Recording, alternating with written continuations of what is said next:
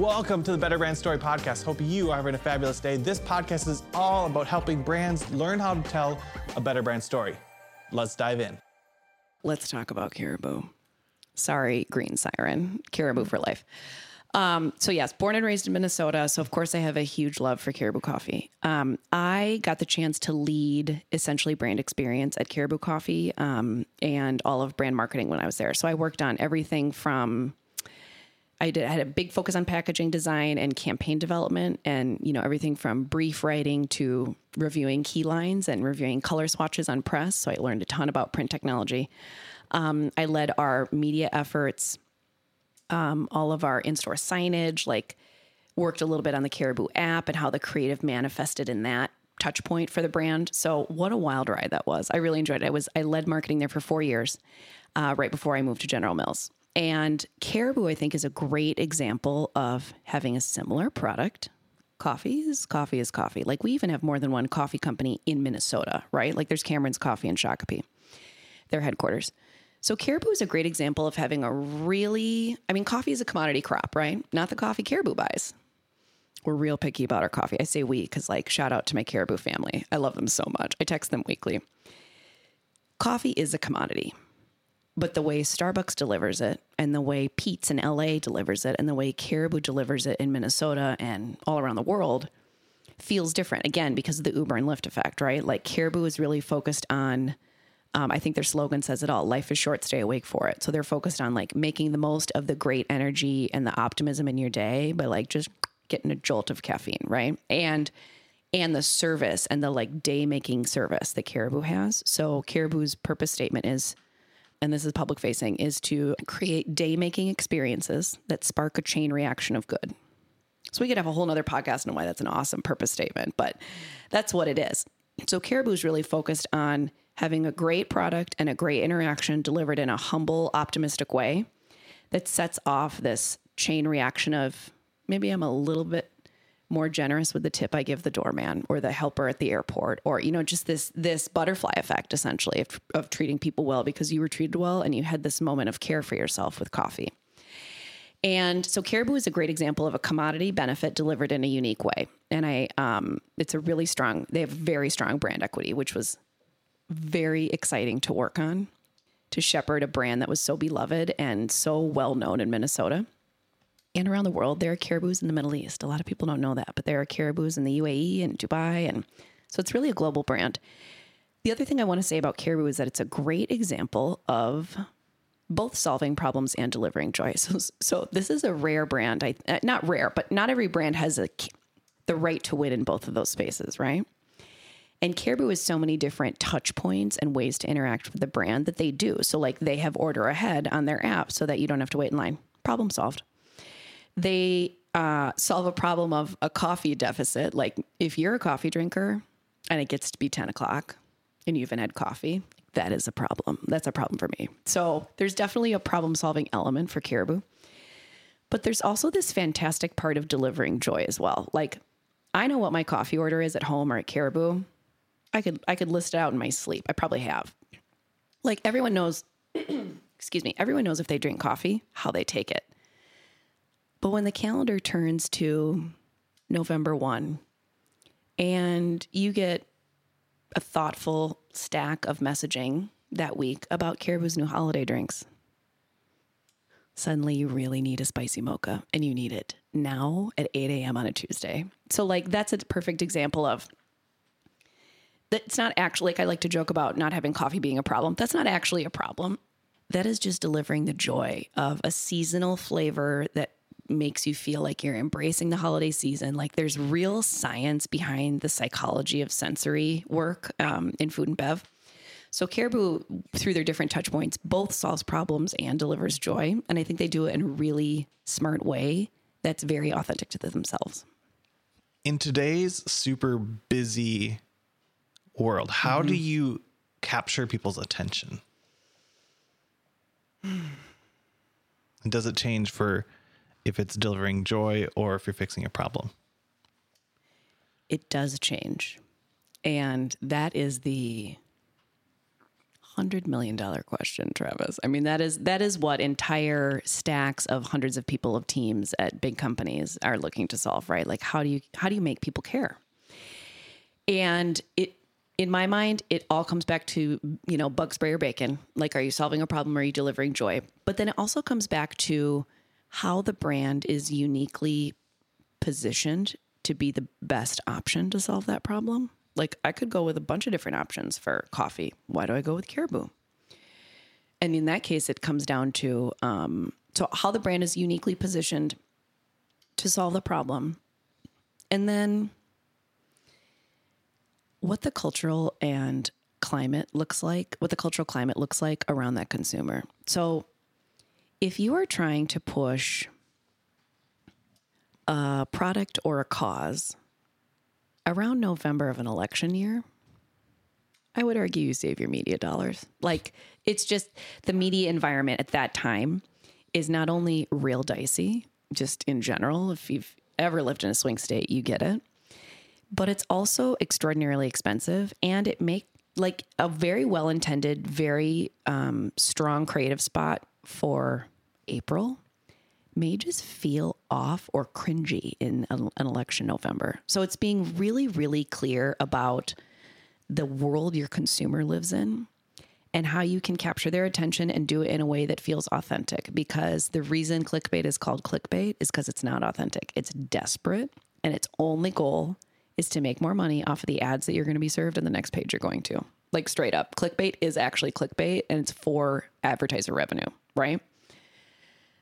But if we can avoid being clickbait and we can tell a really compelling emotional story, whether that's a banner ad or a 2-minute Super Bowl broadcast spot that costs $12 million, most likely if it's 2 minutes, it's about being authentic and being aware of the rest of the world that your brand lives in. I think some brand builders can get really myopic and focused on, we have to do this goal for the brand. And it's part of my job as a strategist, and well-rounded marketers have to step back and say, but okay, yes, we're 0.01% of this person's day, this message we're delivering them. So let's make sure it has the right media approach, the right creative, the sound effects are charming and not annoying. Like, how do we think about all the different ways we're using the senses to interact with a consumer?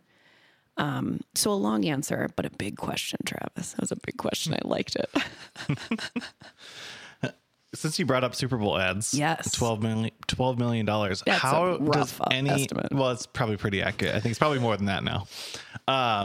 So how can a brand like General Mills justify $12 million? I don't think General Mills buys Super Bowl spots, just to be clear. But a brand in general. Yeah. It's a really, the Super Bowl is just the weirdest, most unique Olympics of advertising. Like, some people have scorecards to gauge which ads they think are the best. So the Super Bowl is really interesting. Some of it is, in my mind, we pay this amount of money to advertise because we always have. And it's the most captive audience an advertiser will have all year. Like, the reason the price would be cheap if no one watched the ads, right? The price of an advertising medium is directly related to how many people will actually watch and interact with it, and the chances you have of them performing the call to action in the ad. So any good ad should have, if not at least a brand logo flashed at the end.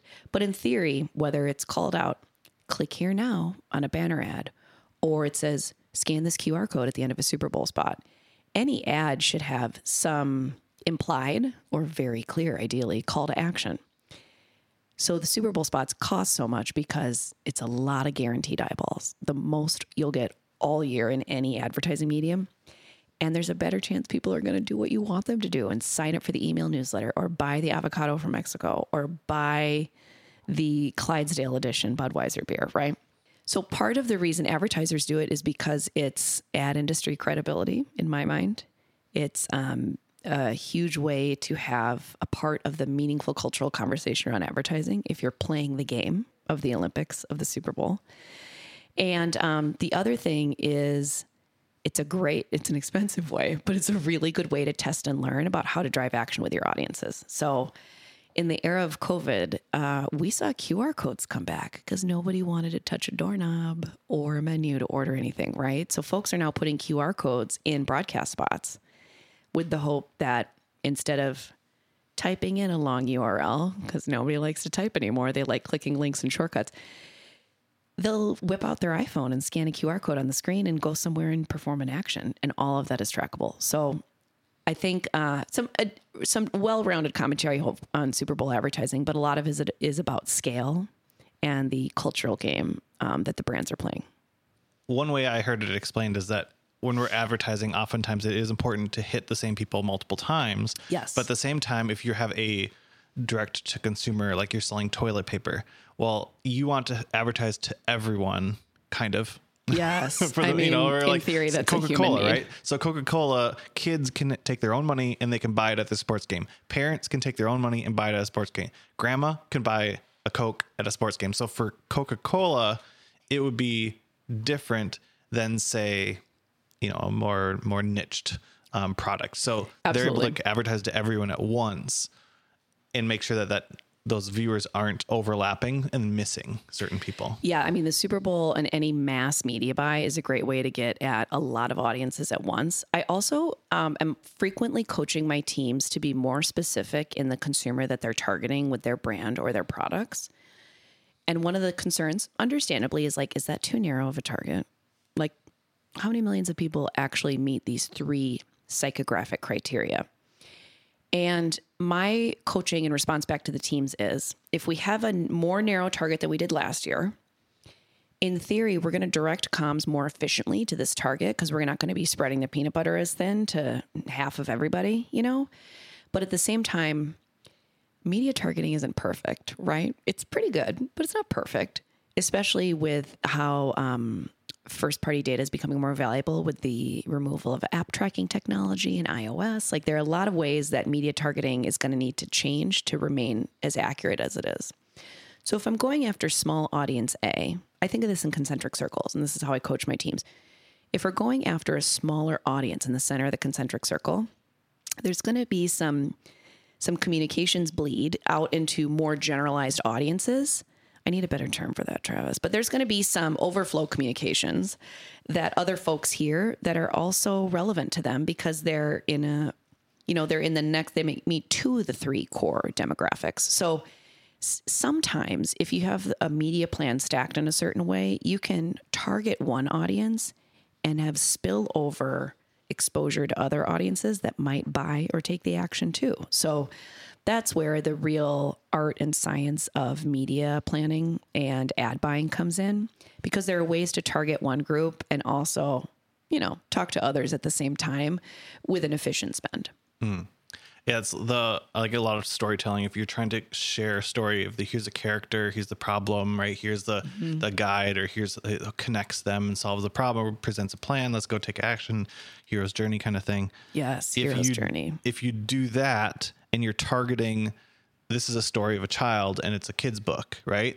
The kid's book might translate to some other, spill over to other audiences, right? Yeah. So you can target one demographic, psychographic, but that spillover, it will still happen, but it will be more powerful to that one person that you're targeting. Right. And that's where the brand goals or the marketing goals and the business goals, that's where bringing those 2 together is where we understand the risks and the benefits and the risks, the assets and the liabilities, whatever you want to call it, associated with that approach. Like, do we have such a small budget that we have to buy in a more general sense, or we have to design a product even that fits all of this criteria? We might need to, and that's fine because we're always learning, right? And like, that should be any strong marketer's mindset is, I am not an expert.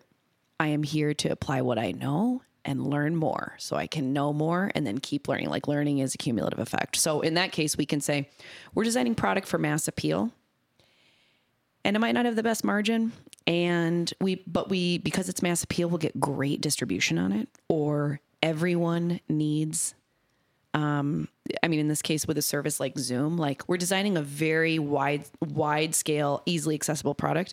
everybody needs it if it's 2020, right? And because it's not specialized to just a tech firm, just business, just individual users, everybody is open to buy a premium membership. And so what if, let's play this out. What if Zoom launched a one fee only membership and like everybody from General Mills to a freelancer used it and paid the same price? They would probably learn pretty quickly that they could satisfy more customers and make a lot more money if they had a tiered membership pricing plan, right? Which of course they do. Like any app that's a service has that. Evernote has it, Google Workplace, Zoom, like name a software that a company uses and there's a tiered plan. Meaning if I join Google Workplace, I'm probably paying, this is a guess, like somewhere between $10 and $15 a month to have like additional scheduling features, longer Google Meet calls, like all of those things. But if I am WPP, an agency holding group that has multiple huge agencies underneath it, I will not be paying $15 a month per employee to use Google Workspace. I'm going to be on an enterprise plan.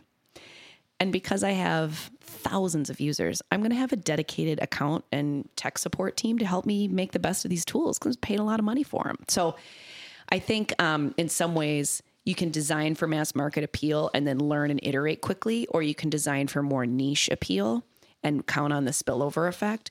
And there are solutions all in between, but it's really about strategies about making choices. So I coach my teams all the time. Like if we're not making choices and excluding someone or something, we're most likely not going to achieve our more targeted business goals because the solution isn't equally as targeted. So it's balancing the brand and business goals for everything. Always balancing it, right? I mean, there are no solutions at the extremes. A motto for life. When it comes to like storytelling, and tell me, because like my background's in the video space, yes, right? Yeah, tell me more. Yeah. well, yeah, the video space. Yeah. I don't need to dive on my whole background, but I'm curious, in your experience, how has, have you worked with video on either the internal side or the external facing? How, like, maybe start with the external because that's what people are probably familiar with most. But how are you seeing video? What's big and small look like? Video is so fascinating. I learned early on in my career in the power, I tell this to my teams too, like there's power in sight, sound, and motion. And when you bring those three things together, because when more senses are engaged, I think the more effective a message is. So video is a really powerful storytelling medium. It's getting more and more challenging to launch the right video campaign or effort or creative in one way and expect success. Like with the proliferation of media and channels, like now, like who would have thought 15 years ago, Travis, that a portrait style video in 15 seconds with a really weird ABBA remix was going to take over and be the basis for a social media network. Like it's continually keeping an open mind about what needs to be delivered. And the social media networks are like Meta and TikTok are constantly giving webinars to marketers about like, here's how to make the best out of our most recent algorithm changes because it's constantly changing. I think there's also a time and a place for like a beautiful soaring classical score backed, like aspirational brand ethos video. Because if you have someone's attention span and they're open to hearing the message, it can be a really powerful way to go from a functional solution or joy to a more emotional connection with the brand. So brands that can make an emotional connection beyond the functional benefits, it's really where we see brands move up kind of this pyramid of needs or solutions that they provide, like moving up Maslow's hierarchy of needs, like going from functional to emotional is a big leap. And ideally that's where we want people, because emotionally, people that are loyal to emotional brands are more resilient when the brand has a setback or a challenge, and they're more likely to recommend to others, right? So that's where we want to be in the emotional space. Internally, so that's kind of in the external environment. Internally, I coach my teams a lot when we're thinking about sight, sound, and motion to not hide behind jargon in creative and to get really candid about the solution or the joy to really connect with people, because they get industry talk and jargon and watered down language all day, every day. They get it at work. They get it in their personal life. So being able to be really candid and care about what they care about is really powerful. I'm also just a stickler for working with great creative and being really clear on like, what does the storyboard look like? Is the script appropriate? Is the voiceover with talent that sounds engaging? Like all of these tiny decisions, you're a creative, like all of these tiny creative decisions, like make or break what the final product is. And then the final thing I have to say, a little bit selfishly, because I'm really passionate about this, I am an aspiring ally. I say aspiring because ally is a title that has to be given to you by folks in marginalized groups. So like I'm doing my best to be a great ally, but I have to be called that by folks I'm allying on their behalf, right? And one of the ways that I'm working inside of General Mills, and I've worked on this effort my whole career, is to make sure that whatever we're doing in a creative way is representative of the whole beautiful diversity of backgrounds and capabilities and disabilities and all of these things in the world. So for example, I ask when we're approaching a shoot, or I've done this early in my career when I said, okay, we have a photo shoot coming up. Is the studio accessible to wheelchairs and crutches? Are we thinking about someone other than old white men for casting? Like, all respect to that group of people, they're overrepresented in media and creative, straight up. Are we thinking about hiring hair and makeup artists that can work with all different textures of hair and skin tones to get the best out of all of the great talent we have in the studio? So I'm really passionate about accessibility and seeing, like I said, the whole breadth of the beautiful diversity of the world represented in creative, because the advertising industry has a long way to go to make progress there. I am merely one person, but those are some of the standards that I ask my teams to operate by, because I want to always strive to be a better ally. The video space is probably similar to the advertising space, and it is heavily white men. Yep. There's more and more women, but it's still predominantly white. Mm-hmm. And I'm not sure exactly, people could debate about what causes that. But it is something that you can intentionally, like, if you can intentionally hire to kind of compensate for that. Absolutely. And I think if we all kind of work on intentionally hiring crew or creative or whatever that is, we can kind of, I think, create more. Like we can change the balance, the pendulum, where that fulcrum is in the industry each time we're hiring for projects. Absolutely. So. And it's incremental change, right? Like me, let's pretend I'm hiring for a big, fancy, big budget brand video shoot. Oof, calling it into my career. Let that be the day, right? I would love that. But this is merely one shoot with one director, one casting lead, one makeup artist, one hairstylist. Like, I have the power of just one set of decisions, right? But let me do the most that I can with that set of decisions. I'm not going to blindly hire only people of color or only XYZ demographic on that shoot. But I'll be damned if I'm not considering a wide variety of director candidates and then hiring off of their merit versus only considering people off of the resume they've already built. Like, I want to see in someone the potential for their deep and incredible portfolio, but someone has to not even take a chance. Just say, like, you're qualified. You may not have as much experience as this older person who has had access to more opportunities over the years for whatever reason. But I want to give you a shot, and I want to be part of building your portfolio. And, we could have many podcasts discussing this. Maybe we will one day, Travis. But my encouragement to everyone is to use the power that you have, the decision-making, the influence that you have, to speak up, especially when it makes you uncomfortable, to be an ally, because the only way anything will change is if it starts to change with you. So that's what I'm really focused on. I'm really proud of some things General Mills is doing in this space to make sure that we have a variety of folks that we're considering for all of these creative decisions. We have a set of guidelines that we're using, and I'm working with a team internally to make even more stringent and ambitious. So, just encouraging everyone to step back and look at the power structures that are in place, think about how you can disrupt them with the influence that you have, and thinking about how we can make the creative space reflect all of the audience that the creative serves. For two reasons. One, it's just the right thing to do. It really is. And two, And I put them in this order for a reason. One, it's the right thing to do, so do it just because of that. But two, I mean, countless firms and really impressive studies have been done over decades that show diverse teams make better choices and have better business outcomes. So let it start with you, because we know there's going to be success. That's great. Thanks. I love that topic. I could talk about it all day.